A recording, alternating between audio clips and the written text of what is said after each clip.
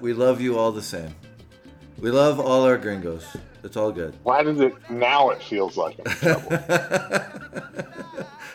Yeah, I might have to take this hat off. Jenny just put an alpaca wool sweater on, and I am like dying of heat in a short sleeve shirt, shorts, and a hat. So As Ryan knows, I can do that because it's presently 3 degrees in here with the AC. So the sweater is actually helping. It should be. What I think I remember is that it should be 3 degrees in there, but you keep jacking the thermostat up to 15. Yeah, I will attest to the fact that this is so off topic, but I will attest to the fact that it is currently 76 degrees in our office. Wow. Yeah, that is madness. Wow, that man, Jenny. I don't know. Look, 72. That's where I'm at. Oh my 100%. God. 72 is perfect. I would settle. Listen, this is a different podcast. I'd settle for 74. It is what it is. All right, your mission spinoff, your thermostat.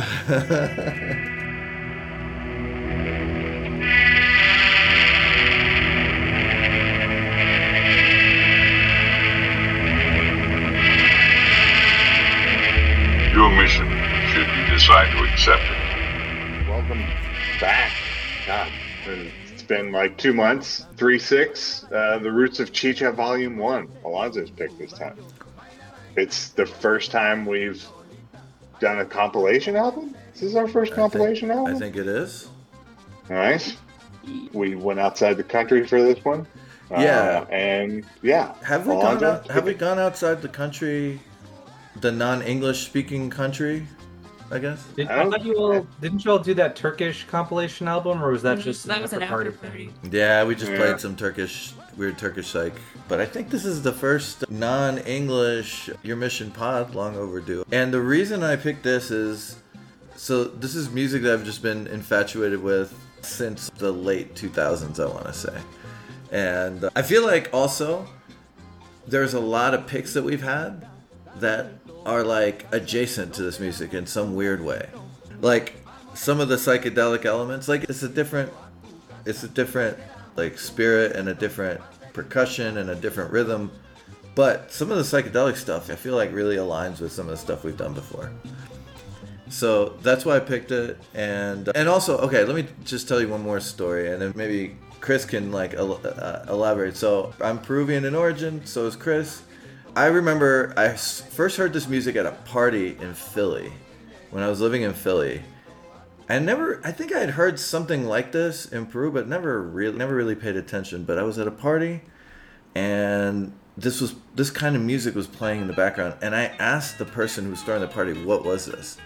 And I was like completely surprised and blown away that it was Peruvian, because it just didn't really sound like anything I'd heard that was Peruvian before.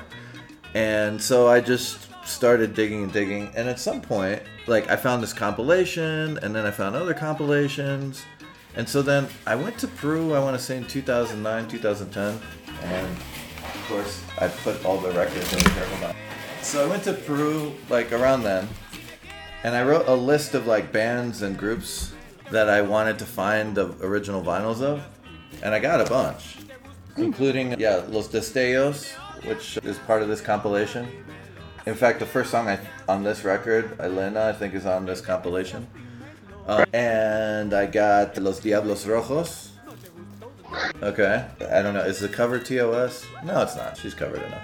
And I don't know, man. I just got a bunch of stuff. A bunch of cool records from that time. It was weird because when I went down there and I was asking about these bands, like the guy at the record store, of which there were very few. There was like, I found 3 stores that sold vinyl back then. The guy was just confused as to why the hell I was interested in this music. Just like, what? You're like, what? And yeah, and then I actually had to buy another piece of luggage to take back home because of all the vinyl. I got 45s too and all kinds of stuff. And then I digitized all of them. And then for a long time, I felt like I was like the repository of this music that wasn't on any streaming services or wasn't on YouTube, or was like little singles were like on these compilations, but not like the original like album vinyl LPs that came out on. So I digitized all of them. Anyway, I've just been obsessed with this music and I wanted to share it with you guys. Yeah. Yeah, I've listened to this particular album and dug into a couple other compilations. So I remember showing up on like almost every compilation I found. But yeah, it's interesting to see like full albums of this, and nice to know that you've got that collection. Yeah, it's cool. It's become less like special because now all these things are out there everywhere, apparently. I was looking up, or at least many of them. I mean, I think there is certainly a push for people to return to owning things physically because, as we've learned over the last 10 years of streaming, things come and go, which was not the agreement originally. Like, all right, we're publishing this digitally and it's going to stay there, and that obviously hasn't been the case. So who knows? Because if what Ryan is saying is true, and like the popularity of these particular discs is increasing, a lot of these publication houses are shuttered and they haven't existed in 30 or 40 years. But if somebody ends up buying the rights and wants to yank them off of Spotify and Apple Music, that could happen. So yeah, no, I think you're hitting on something that's right on, which is this like preservation of this stuff. Because yeah, when everyone's streaming everything and no one actually owns anything or has like physical copies of anything, you're basically just depending on the streaming service. I think this is more known about in movies, right? Like where it'll be a movie that came out 30, 40 years ago.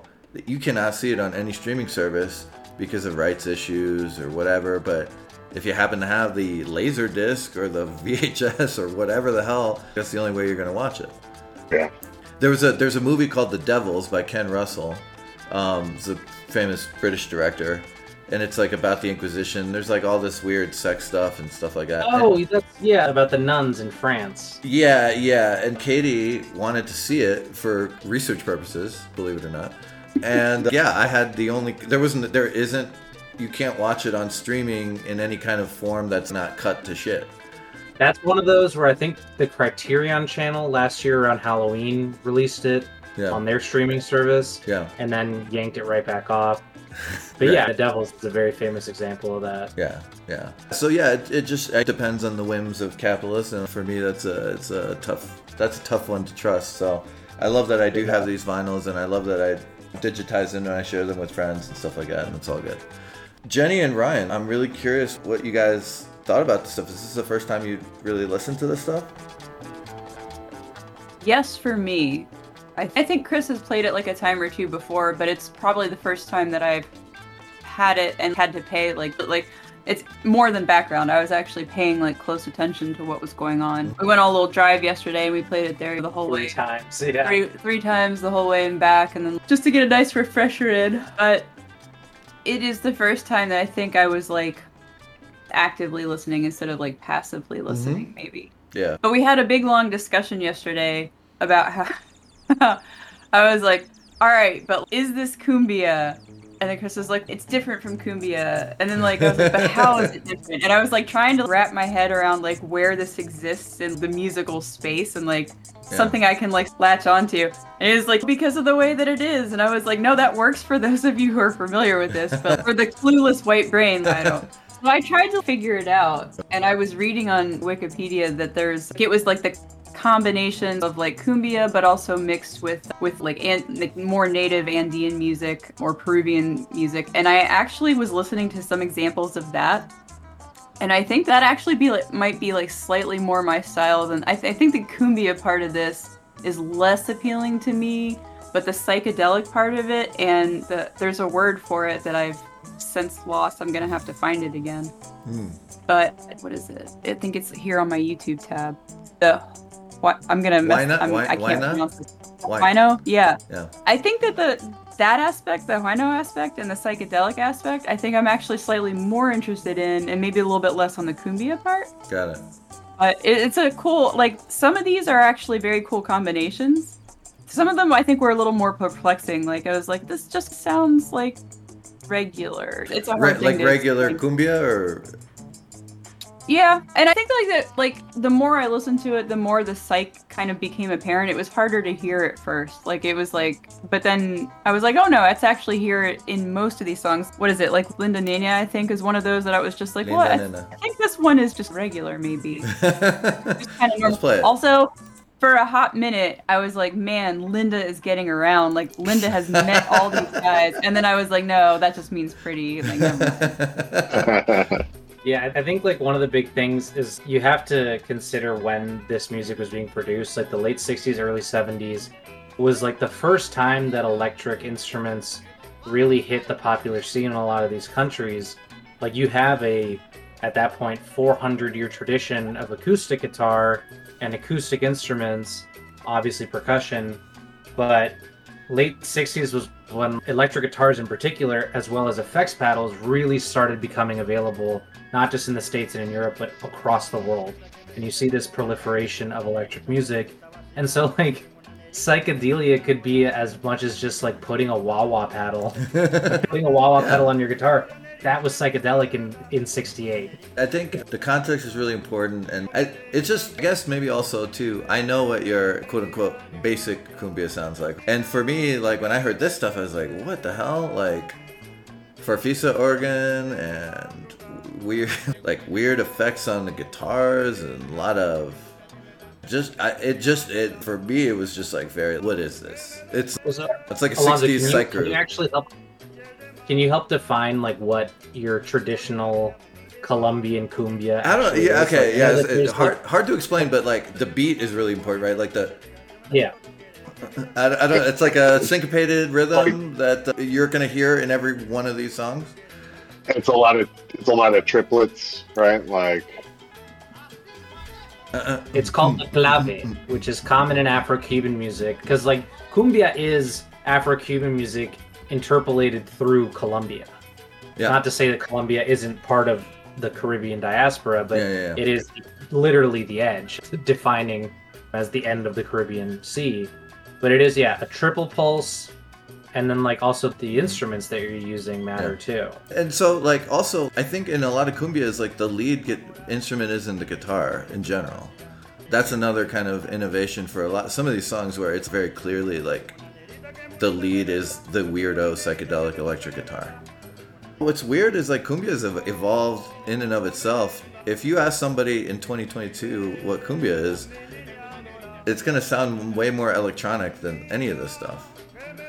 Right? Yeah, cumbia has really come to define, not so much now. I think now we're like in a regenesis of reggaeton, and there's that other subgenre that there's a lot more like reggaeton and bachata, and say like Bad Bunny, like being like the biggest Latino artist out right now. Like he relies much more on that, and like ballads, bachata, corridos, like things of that nature. And this stuff is always cyclical, because I think if you look back like 10 years ago, cumbia and like cumbia criolla was the big sound that was coming out of Latin America, or like the modern interpretations of it. Yeah. And it'll probably come back because it's just such an infectious rhythm. For sure.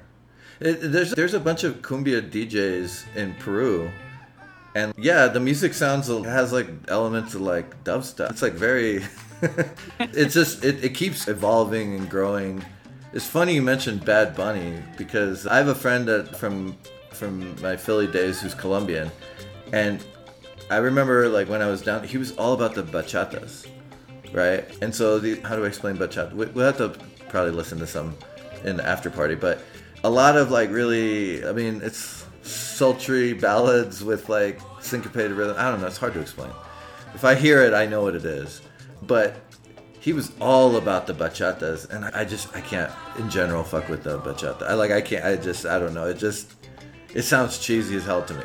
Whereas this music sounds cool as hell to me, and that's probably just like my musical DNA. I like weirdo guitars and stuff like that. Sorry, I don't want to get us off path, but just before I forget and before we move on, have y'all ever heard Womp Grass? What? No. I think I've heard Womp Grass.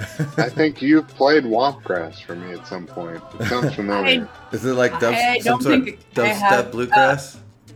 Aaron told me about it once, and every year on my Facebook memories, I'm reminded, because I had to. The explanation was so great, I posted it as a video, and he was like, "It's dubstep bluegrass," but the explanation was, it goes, and then you got, and it was like such a great explanation that I saved. Wow, dude, that's great. I'm gonna have to see if there's a good Womp Grass album out there for our next of our things. Yeah, is Don't- it like I mean, kind I'll of? do it. Is it like Cotton Eye Joe inspired or what? I'm just trying to think. I hope not. I hope it's not that. I'm just trying to think. Okay, that's cool. Yeah. So anyway, also, hey, I don't know, Chris, what your sense of this is, but okay, my parents, for example, they don't like this music. Oh, they don't. No. And it's funny because I remember playing some of this stuff for them, and they're like, And then I've played it for my cousins. My younger cousins are like they dig it. But like the cousins that were my age, they're just like, yeah, it's música del micro. And what that means is, okay, so in Peru, public transportation, it's not really a thing. So, you know, like people will get these like microbuses, right? And they'll just run routes. And the routes will just be on the side of the vehicle. And then like you just hop on. You just like hop on and pay whatever it needs to be paid. Like I've been on those a couple times, but not any time recently, just because I'm too freaking big. I don't fit in the micros. But it's just people don't have vehicles and you need to get around and there's no reliable public transportation. So people just it's like ingenuity. But anyway, so that's their whole like conception of this music. It's just like weird micro music, right? So is this just like the music that plays on a lot of those buses? I think maybe that was the case at some point. I don't know. Okay. In 2022, who knows? Sure. But but that's become the like it's like our elevator music. I guess. Music in a place that See, you just hear the same junk there all over. I think it's a little bit more classist and racist than that, if I'm being completely frank. Okay. Yeah. All right. I got the least classist racist guess. So you got to understand that this. Okay, what I love about this music is it is music from the bottom up. It's a lot of these groups, many of them originating from the Amazon, or at least the people came from the Amazon, and played a lot of this music in Lima. And so the thing about, I'm sorry, a lot of explanation, but just bear with me, okay? Lima, when my parents were very young, was a different kind of city than it is now, or even than it was like 20, 30 years ago. It's a lot of migration that happened from the rest of the country. And yeah, it's now half the population of the country lives in one city.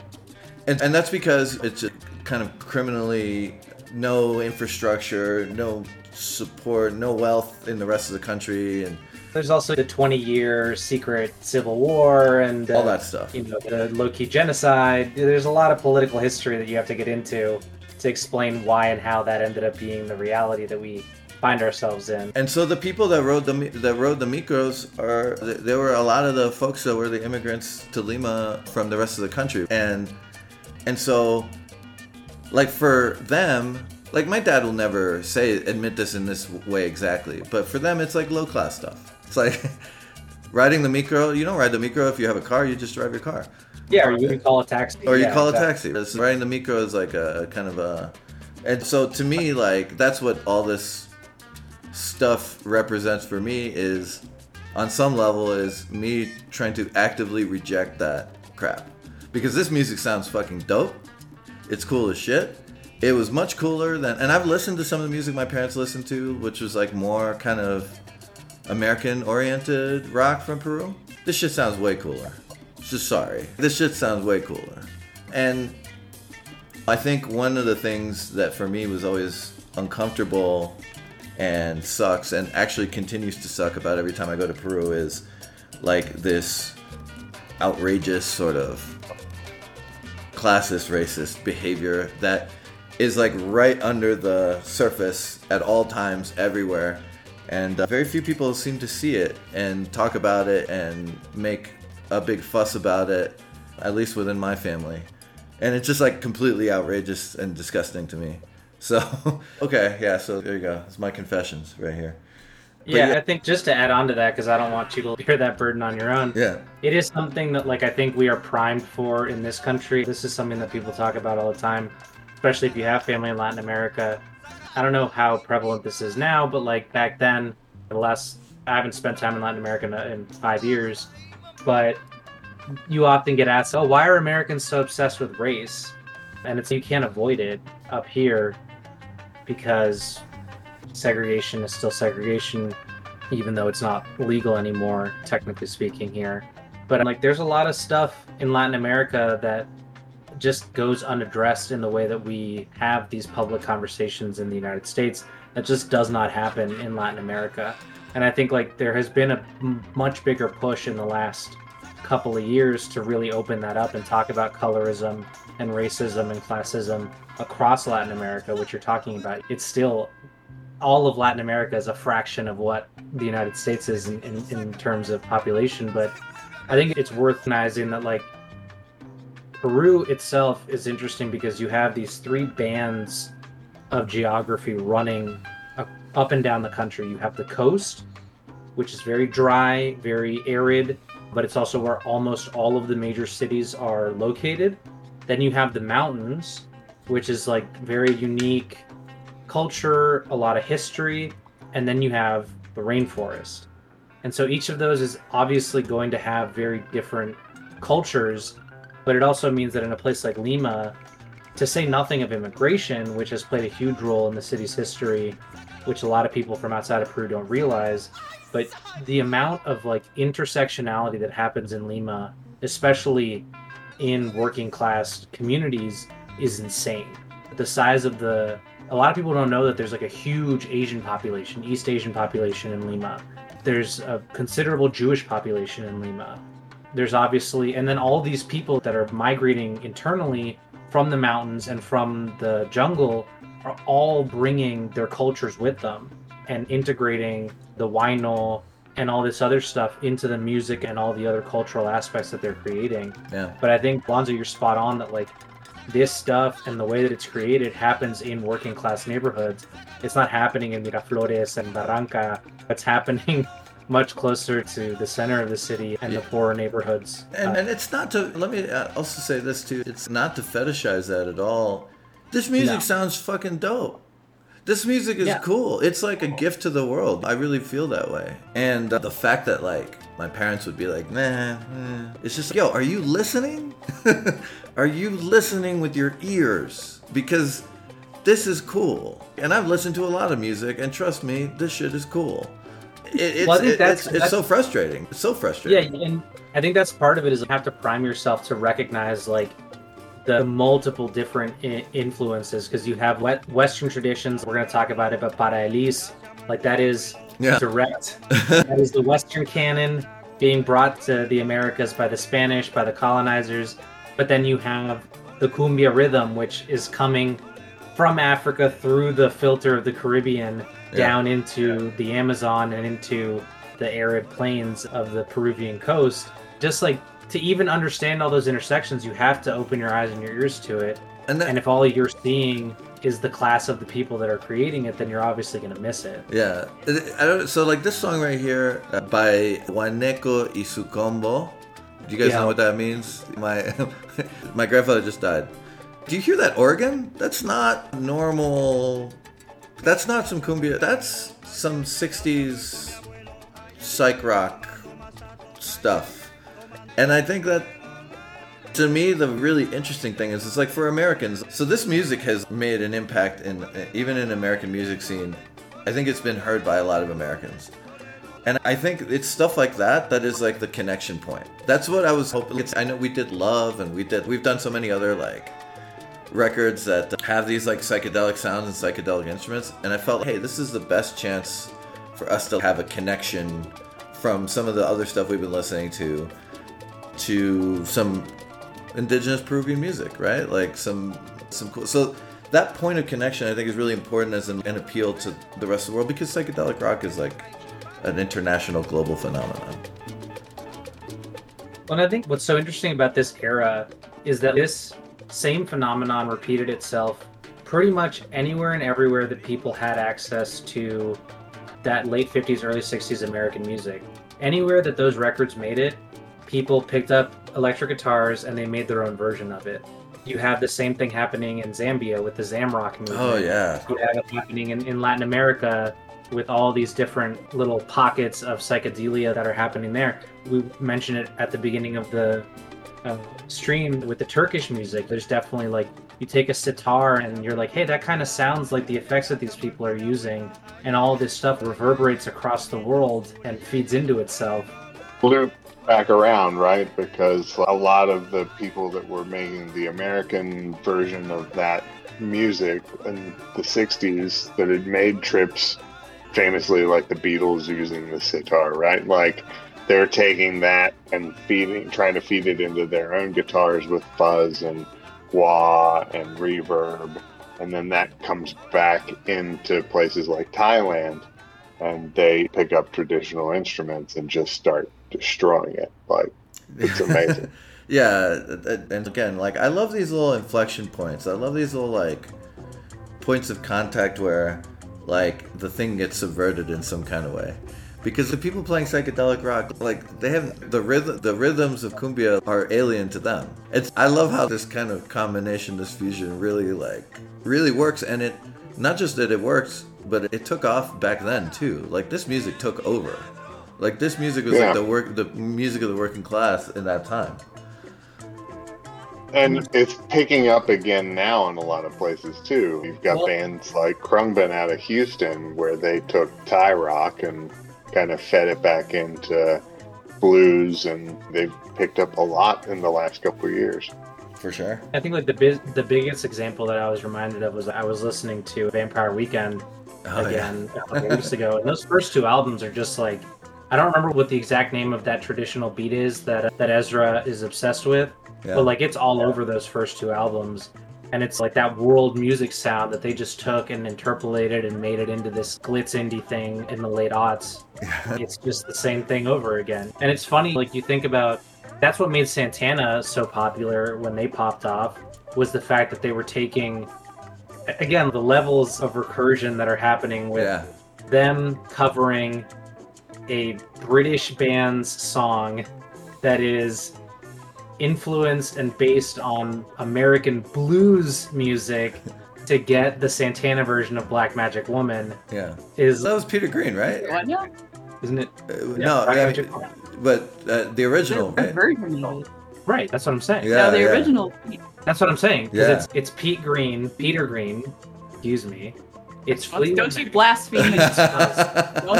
It's we did a whole Mac episode writing a blues song. Yeah. And then that getting carried over to the United States, and this Mexican American guy grabbing his guitar and saying, hey, that's this vibe that I've heard in my parents' music, and riffing with that flavor over it. And I always thought that was really interesting how like England became like a blues hotbed for a minute. All these white British men became like a sizable blues hotbed for just a minute over there. And it's just, hold on a second there. Yeah. I'm not, nice effort, but I don't know that. Almost all of them, big whiff. My friends and I were talking about this the other day. Most white boy blues from that era is not good. And then Fleetwood Mac, you're like, oh, wait a minute. You actually grabbed onto something. I think that the reason why Peter Green's doesn't sound disingenuous, unlike You mean Pete Green? Huh? Pete Green? Don't you start. Don't Don't you blaspheme in your own house. He's a guest. I think the reason why his doesn't sound disingenuous to me is because I think if you watch the documentary, I think he was a person who was also suffering a great deal, even albeit not the same way that the blues musicians were, but like just tons of just really difficult things going on with him. And I think that when he sings quote unquote the blues, like I think you can tell that he really feels. Well, add on to that, Jenny, like I think, for example, to me, like Eric Clapton, his best music is not his stodgy, like close to whatever the blues music he was inspired by. It's the stuff where he took it in a different direction. Like, to me, like Derek and Domino's, that stuff, that's cool because he took it in a different direction farther, and he actually sounds like he gives a shit about what he's singing about, which is a challenge for him sometimes. But like this kind of phenomena, this music being filtered through this sort of environment, through these instruments, and then performed in another place. Because I think a lot of this music and a lot of these bands performed in Lima, right? Many of them performed in the jungle too, but many of these bands, they were from other places and they ended up in Lima. I don't know if you had a chance to like look into a surprising amount of these songs have Wikipedia pages in the on the Spanish side of Oh, Wikipedia. cool, right on. So Se me ha muerto mi abuelo, I don't know why, but that one really stood out to me. I think specifically just because the lyrics for a lot of these songs are very small, they're very limited, repetitive. They're about girls. And Sácalo. Right? Which, do you guys know? Wait, hold on. Wait, sorry, 1 second, Chris. Do you guys know what that means? I got some translations on our car ride yesterday, so I was briefed on the most interesting translations. Yeah. I'm gonna Take it out. quit. I think in this context, it more means pull it out. Okay. You translated it yesterday. I was just repeating your translation. There's an urgency. Sácalo, Pull it out, get it out. Sácalo. Yeah. I don't know. And there's another one. Lyrically, we were talking about lyrically. There's another one that's called Vacilando con Ayahuasca. Okay, you guys, because of like spiritual phony baloney bullshit, you guys are familiar with ayahuasca, I'm sure, or at least know of it. I don't really feel like puking like for 24 straight hours, so I'm good on that one. You only puke at the beginning. But vacilando is like that's like, I don't know, could you get more Peruvian than saying that? Because that's a real Peruvian slang thing. Is vacilar is like to chill the fuck out. Hang out. To chill, to play, to hang out. Vacilando. Like we're chilling out. And that one, there's not many lyrics there. It's just a girl like moaning and say, I don't know, we'll probably get TOS for this. But so, yeah, you're right to highlight Se Muerto Mi Abuelo, because that one actually has something going on beyond girls and drugs or whatever. Well, so, okay, let's see. Se me ha muerto mi abuelo. So there's six words right there. And then there's 6 other words, which is tomando trago, bebiendo machka. I wasn't familiar with that one. And comiendo suri. And those last 2 are like hyper-specific Amazonian references. Super. Those are things that if you haven't spent time in that region, which I haven't, you wouldn't know what they are. I had to look them up. And one is yucca beer, which is fermented in part by chewing the yucca and using the enzymes of the spit, which is a traditional way of making chicha, which is the name of this genre. With corn, typically, is like your chicha in the mountains. Corn to beer, that's how you start the breakdown of those very tough vegetables to then eventually turn them. Chris, have you ever had the chicha made that way, by the way? I don't think I've ever had traditional, like truly traditional chicha. I've had chicha morada, which is its own thing. It's its own thing, yeah. I don't think I've had it one time, but I wasn't there when they chewed it or whatever, so I can't verify. But I've had it one time when we were. I took Katie out to Peru, and we were in some little mountain town or whatever, and they had a spot where they were serving. And I was like, we better try it. We're never going to probably get a chance, or who knows if we'll get another chance. It was fine. It was all right. The thing is, people talk about... Yeah. Go ahead. It reminds me, like, when I was in Mexico, there was this thing called pulque. And and it's like this, it's like it's a fermented drink, too, but it's made from, I think, agave? That sounds right. Yeah, like a non-alcoholic agave drink. It's, like, real frothy. And it's flavored with like things you would not expect, like tomato. I don't know. It's a weird thing, and it was fine. It was cool. Katie was like, I don't know if I can like down this whole thing, and I was like, yeah, that's okay. Yeah, but I think that's the thing, because I think suri was the one that stood out to me, because I was like, all right, like I know the tomando, bebiendo, whatever, but then comiendo suri, and I was like, what is suri? And I don't know if you all looked it up, but it's a grub. It's a palm beetle grub. It is not only a blight on the palms that the people in that region live off of, both commercially and domestically, but it's this big fat worm that they pull out of the bark of the palm tree, because otherwise it decimates their crop. And then they fry them up. They make anticucho de suri. Oh, wow. That's intense. Apparently it tastes like hazelnuts, right? Yeah, apparently because palm heart in particular is very fatty. It's very oily. Yeah. Apparently it's got a very buttery, nutty flavor from, what it eats. Nice. But it's a bug, and it's specifically a worm, which I think in Western culture, and by Western, kind of Eurocentric cultures, that's the absolute, one of the biggest taboos, is like eating that kind of food. And so I don't want to otherize or like denigrate those traditions, but I thought it was so interesting that that was what they were choosing in the limited. What may have killed his grandfather? His grandmother actually was that one. Okay. Yeah, okay. So, yeah, no, it's... But on the other hand, the grandfather dying from drinking too much alcohol is, I feel like, very relatable across cultures. Yeah. You know? C.E.G. Poppy. Oh, which Chris has never met Poppy, and I guess Poppy was in Moorfield after we all left, so y'all never probably met him either. I don't think I met him, no. Hard same, my guys. Yeah. So yeah, there's many generations of older men in particular that died Poppy drinking and smoking. got his license taken away for too many DUIs, and he was like 80 years old, so he used to get on his bike and ride down to A&A, the liquor store down on Fisher Strait or whatever, and would ride back and just get a bottle of old granddad bourbon. That was his shtick. Nice. Hey man, he lived till he's 80. He lived till he's 80. Give him a break. But look, the themes are not like themes that are uncommon themes here, like in terms of like it's about there's a girl, like I really love her, or like it's a little more explicitly like sexual or whatever. And I don't know, frankly, is it that different, let's say, from like hip hop like themes? There's a drug song, there's girl songs, there's sex songs. There's just songs about how cool the sonido amazónico is, like an instrumental. There's just, this is cool or whatever. In general, I don't know. Like, to me, I don't find anything remotely scandalous. I don't know if you looked into the actual history, because when this album was released, which I think was around 2008, this compilation, it was the first time that a lot of these songs had been reissued since their original pressings, basically, from what I understand.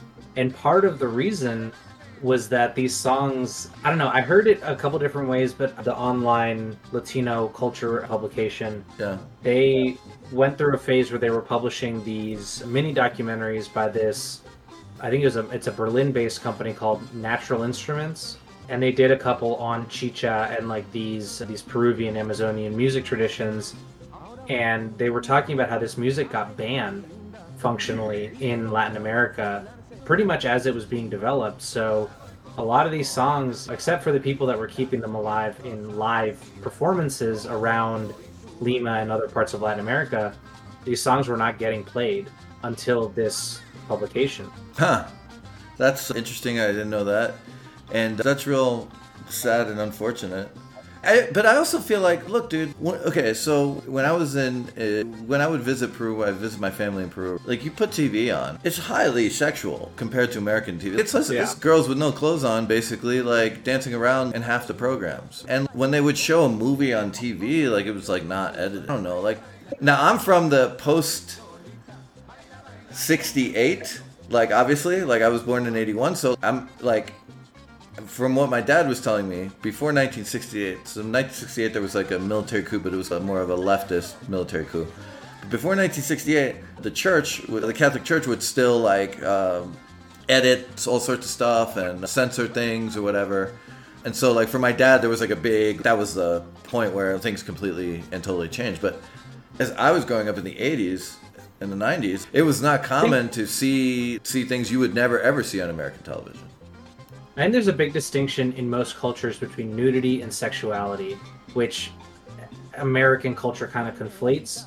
In a lot of other countries, including Latin America, nudity in and of itself is not a scandalous thing. It's the sexual aspect of these songs that I assume would have been a little bit more scandalous at the time. Yeah. Talking about non-Christian, non-traditional, non-marital relations is what would have gotten these in trouble. Even just mentioning, I think it's like the second or third track, that song that goes like that. There's an implication there, like I have a woman, not my woman, not the woman. I have one, potentially of many, and so little implications like that would have rankled the cultural leaders of that day, and probably would have put the kibosh on this movement. Yeah, and that's bullshit, and that sucks. And thank God, like it came back around in some kind of way. In some kind of way where I know some of these original bands, they still play and they still tour, and they still like. And I know that this music coming back into the mainstream eye, at least in Peru, has made a big difference for a lot of these folks.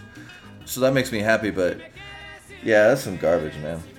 There's no, you know what? There's no. It's like Americans, like they know like American conservatives, and yeah, they're super annoying. And we grew up in like the Jimmy Swaggart time and all that shit, and it was really easy to like make fun of those guys. But if there's a group that I dislike and have a deep distaste for more than the American sort of moral social conservative, it might be the Peruvians. Because dude, they're all like secret members of Opus Dei also too. That's the other thing, which is just the most evil organization within the Catholic Church. And they have this kind of smug superiority bullshit. It makes me want to just throw shit. And in fact, every time I go to Peru and I run into people like that, I just make it my mission to troll them and make fun of them, even if they don't know what's going on, because it's more fun that way. The fact that you can be sitting in someone's living room in Lima, pretty much any major city in Peru, and I don't think I've ever not experienced this in Latin America, honestly, and it can be like 7 o'clock at night, and a truck with speakers will drive by just like yelling something about Jesus and like reading scripture. Yeah. And that's not considered a noise nuisance. That's not considered, like, that's fine. It's just, that's just the pickup truck preacher. It's no big deal. We'll move on to the next block in a couple of minutes. Yeah, no, there's definitely a different expectation. So, my gringo friends, what were some of your favorite tracks, and what were some of your tracks of interest? I have our notes here. Patricia, Jenny. Yeah, I think that was my favorite. It is also my favorite song on this, and it's. Here, let me play it. Yeah. That guitar line at the beginning. Very good, dude. It's very good, and it's also very like before I started diving into this assignment, when I had this description of psychedelic songs from Peru, this is what I think about, this kind of thing, and I'm just like, oh yeah, this is definitely that. So this was just like exactly what I thought that an example would sound like, but also it's just like a very groovable song. It reminds me like a lot.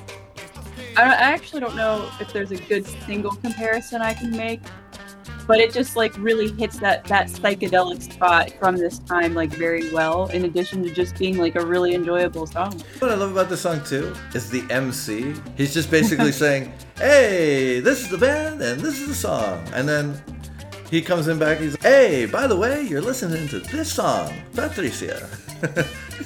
It gives it a very, you're seeing this live. Like a radio, like a radio vibe. Or yeah, exactly. Like you're listening to it on the radio and like, which is cool. And that's in the production itself, which is fun and a little different. That was one of the things that I actually heard. I'm sorry, Ryan, go ahead. I was just going to say that one of the things that I learned, like looking at random little things, is that apparently like those ad-libs are one of the quote-unquote definitive aspects of Chicha. Also, the guitar work on this one I really appreciate in particular. Like the little, like, it sounds, it exists in a space that's like closer to the sort of Peter Green style stuff that's like very near and dear to my own heart. Like just sonically. I like the octave call and response that's through most of that lick. It's on the lower end of the octave, upper end of the octave. It feels very call and response between the two. So, Ryan, you picked my second favorite song at least to lead off your cut. Chicha del Oriente? Yeah. So this is a song that I feel is a little bit weirder than... Yes. Yeah, it has that great, like, synth that runs through it. Yeah. It's got a lot of, like, Western vibe to it. The guitar work, again, pretty amazing, reverbed out, but I love that like synthy organ that shows up in it. Yeah. And that's a big part of what I love about a lot of this album is the synth or organ work through most of it. Really like drives home that psychedelic feel through all of it. So this song is a little faster tempo too than most of all the other songs, which is really cool. I feel like the production value of the song is a little bit higher than many of the other songs. Yeah, I think that's true, though. Speaking of production value, like the number 7 on my list, Mi Morena Rebelde, I think. Yeah. I think it comes in like really like full bore, like very fuzzed out and washed out. The low production quality of it really like drives home the intensity. It is definitely. See, that's a wonderful thing about these compilations. It's a wonderful thing about these compilations is you just get a different, like you get a lot of different quality. These guys weren't recording in the same studio. They weren't, many times weren't recording in a studio. Just mic'd up wherever it seemed like they could get mic'd up. And also, I think almost all of these were recorded live together. Like they were just, so there's no multi-tracking happening, The only one I can think of maybe that happened in is Muchachita del Oriente. Because it's that level of production where that synth is so clear, you have to think maybe that was like on a it came in later, Or just was played separately and multi-tracked. And I legit don't know what the studio situation was in Peru in the 60s and 70s. If you check out, if the images that are in this mini doc from Natural Instruments is to be believed, that those are in fact real images from studios in Lima, then, you know, they had pretty legit equipment. But obviously not all these bands were going to have access to what were probably the best recording studios in the country at the time. But there were at least a handful of outfits that were putting out 4-track, proper, isolated recording with all the bells and whistles of the era. Right on. I want to maybe move over to Elsa. Before we move on too far, yes, I thought about Muchachita del Oriente a lot just because, like you said, it's faster paced, it stands out. Yeah. Because of its quality and for several other reasons. It didn't really occur to me, but I was like, oh man, that's got like a real westerny vibe to it. It does. And I think, like, you know, now that I'm thinking about the name, I'm like, that probably was intentional because Oriente in Spanish means the West. Yeah. So it literally could have been inspired by a Western. That's hilarious. Yeah, it definitely sounds like it could be like I never even put that together. Production value Western soundtrack. I never even put that together. Yeah, no, I mean, it literally I just put all of that together because yesterday is this like a mountain guy talking about a woman from the city? Like, is he talking about a woman from the coast? That's what I was assuming. That's what I assumed too until just now Ryan said something and I was like, oh, maybe this is just straight up like we just watched For a Fistful of Dollars. Yeah.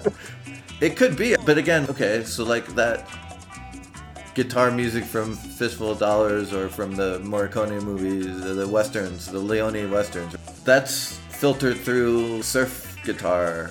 So it's which definitely has a place throughout all of this. A lot of this guitar work is high reverb, like not distorted, high reverb. Well, also, I think this is something that gets lost if you're not from Peru, but Peru has a huge surf culture.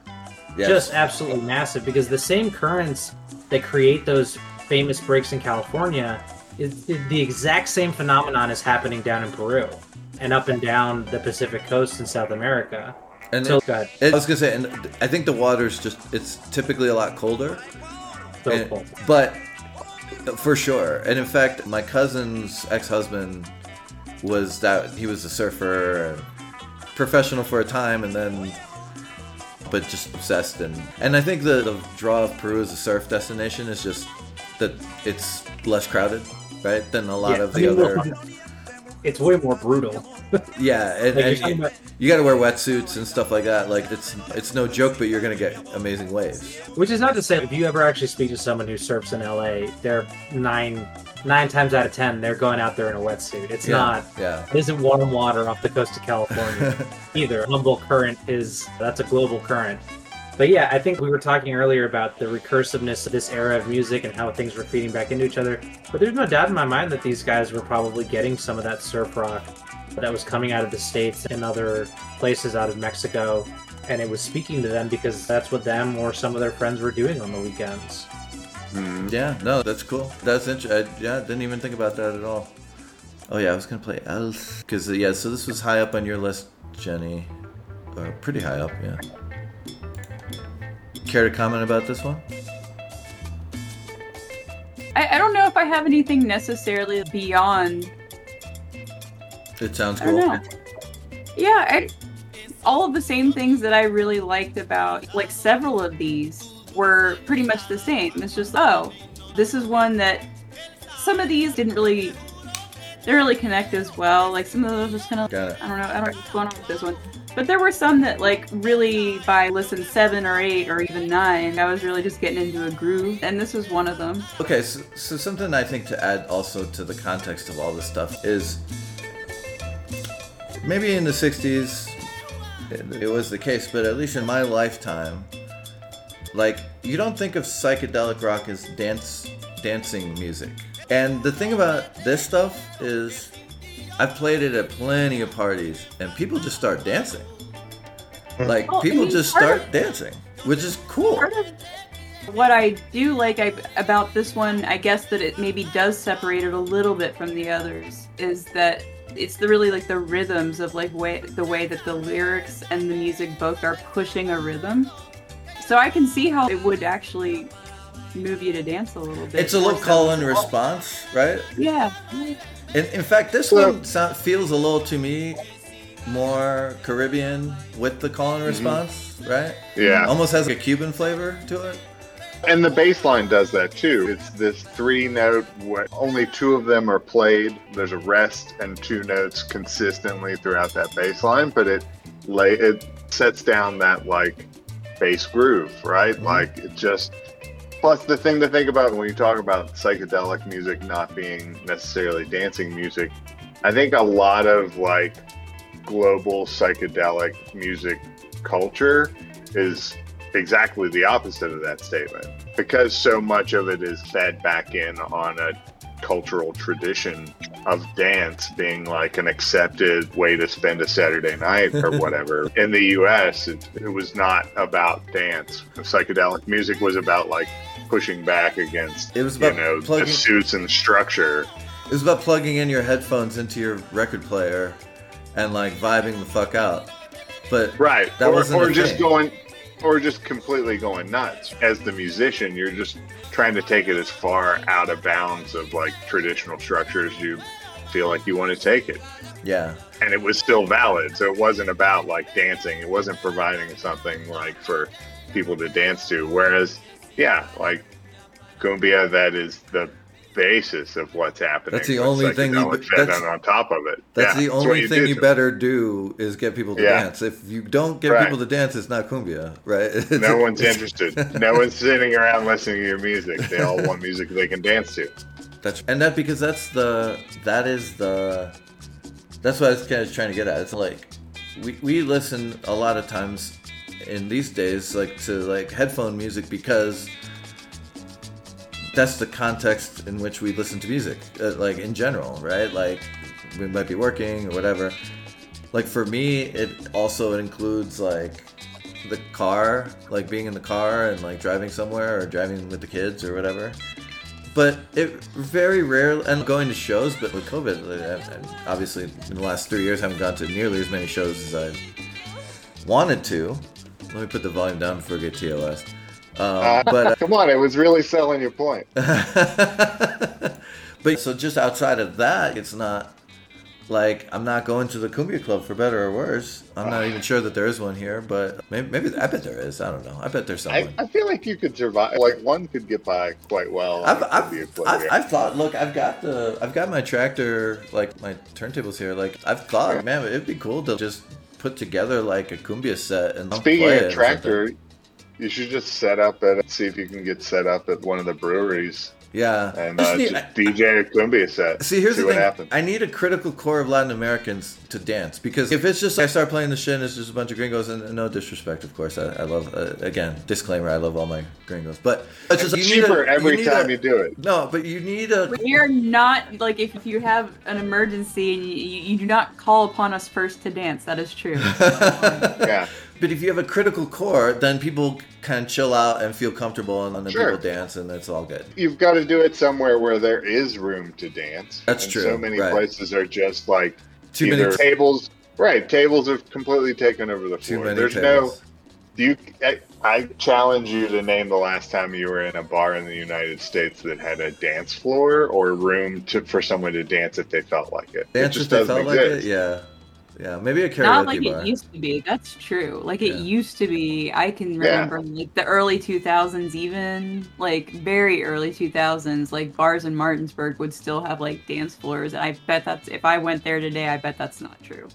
Yeah, and the sad thing is I hear music I appreciate more in the places I go to now than I did 15 years ago. If one of these bangers showed up at the bar, what are you going to do? You're going to move tables? You're not going to move tables. You're just going to sit there and nod your head and tap your foot at the table. Yeah. And that's going to be the limit of your expression. Yeah. So what Alonzo is saying, like, Latinos will move tables. That's why we're not being called upon. You're being called upon to participate in addition to, because, like, I think when people just chill out and they just have a couple drinks, see other people dancing, and it just becomes less scary, and then it's all good. Yeah. I've seen it happen many times. You need some sauce in there first to just get shit going. Yeah. Phil Collins gets me going every time. Okay, any final thoughts? Any final thoughts or any additional things you wanted to say? I can complain about genre. Can I complain about genre? Go for it. It's a relatively new concept, and it still happens, that music like this in the Western accessibility is referred to as anything more than world music. And if I can just say fuck world music, like fuck the music of the world, but fuck the label world music, it doesn't tell me shit about what you're playing other than, I don't know, they're going to sing maybe in another language, you're going to hear an instrument that, I don't know, maybe your neighbor doesn't play. Like, it's so demeaning and limiting.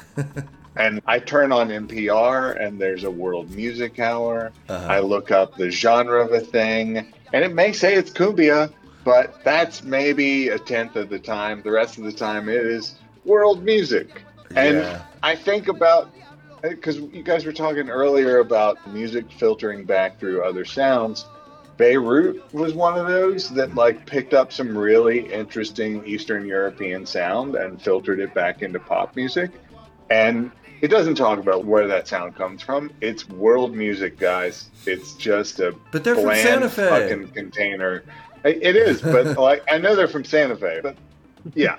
So my complaint is don't treat people like they're not smart enough to remember a word they've never heard before and apply it to things that they may hear elsewhere. Yeah, dude. Stop calling shit world music. But dude, look, man, I've been in this country for 30 whatever years. Like, you're expecting maybe something that's a little too much, which is all right, cool. To like imagine. We got to the excuse. We got to the excuse in 5 seconds. Great. I will say, I feel like music from Latin America has started to break out of that a little bit. I feel like a lot more Americans are more familiar with the distinctions between a corrido and bachata and cumbia and salsa.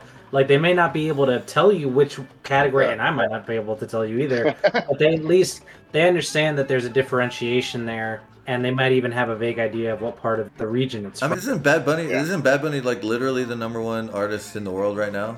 Which is insane. I'm not like a big fan, but that's crazy. He just sold out Nationals Park in DC. That's nuts. That's nuts. I don't know. Maybe I should give him more. I don't know. Every song I've heard of his is just kind of. Yeah, good for him. There's plenty of stuff for me to listen to. Hey, good for him. But the problem with good for him is, like, people were saying the same shit about Pitbull. And dude, I can't fucking stand that dude, man. Like, I can't, like that shit is garbage, man. Like, no human being should be forced to listen to that bullshit. Pitbull's just a talented DJ Khaled, but like Bad Bunny's actually he's like gender bending. He's like doing some interesting stuff. And I think Por Siempre is a great album. I would definitely challenge you all to do that album one of these days. Oh, that's cool. You got if you want to start picking, you got to actually join the podcast.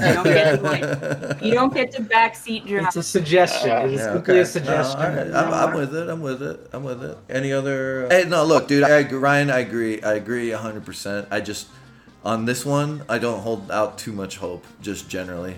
I'm not talking about hope. This was not a conversation about hope. This is a conversation about that's some dumbass shit. It's some dumbass shit. There's no doubt. Is an airing of grievances. Yeah, exactly. Yeah.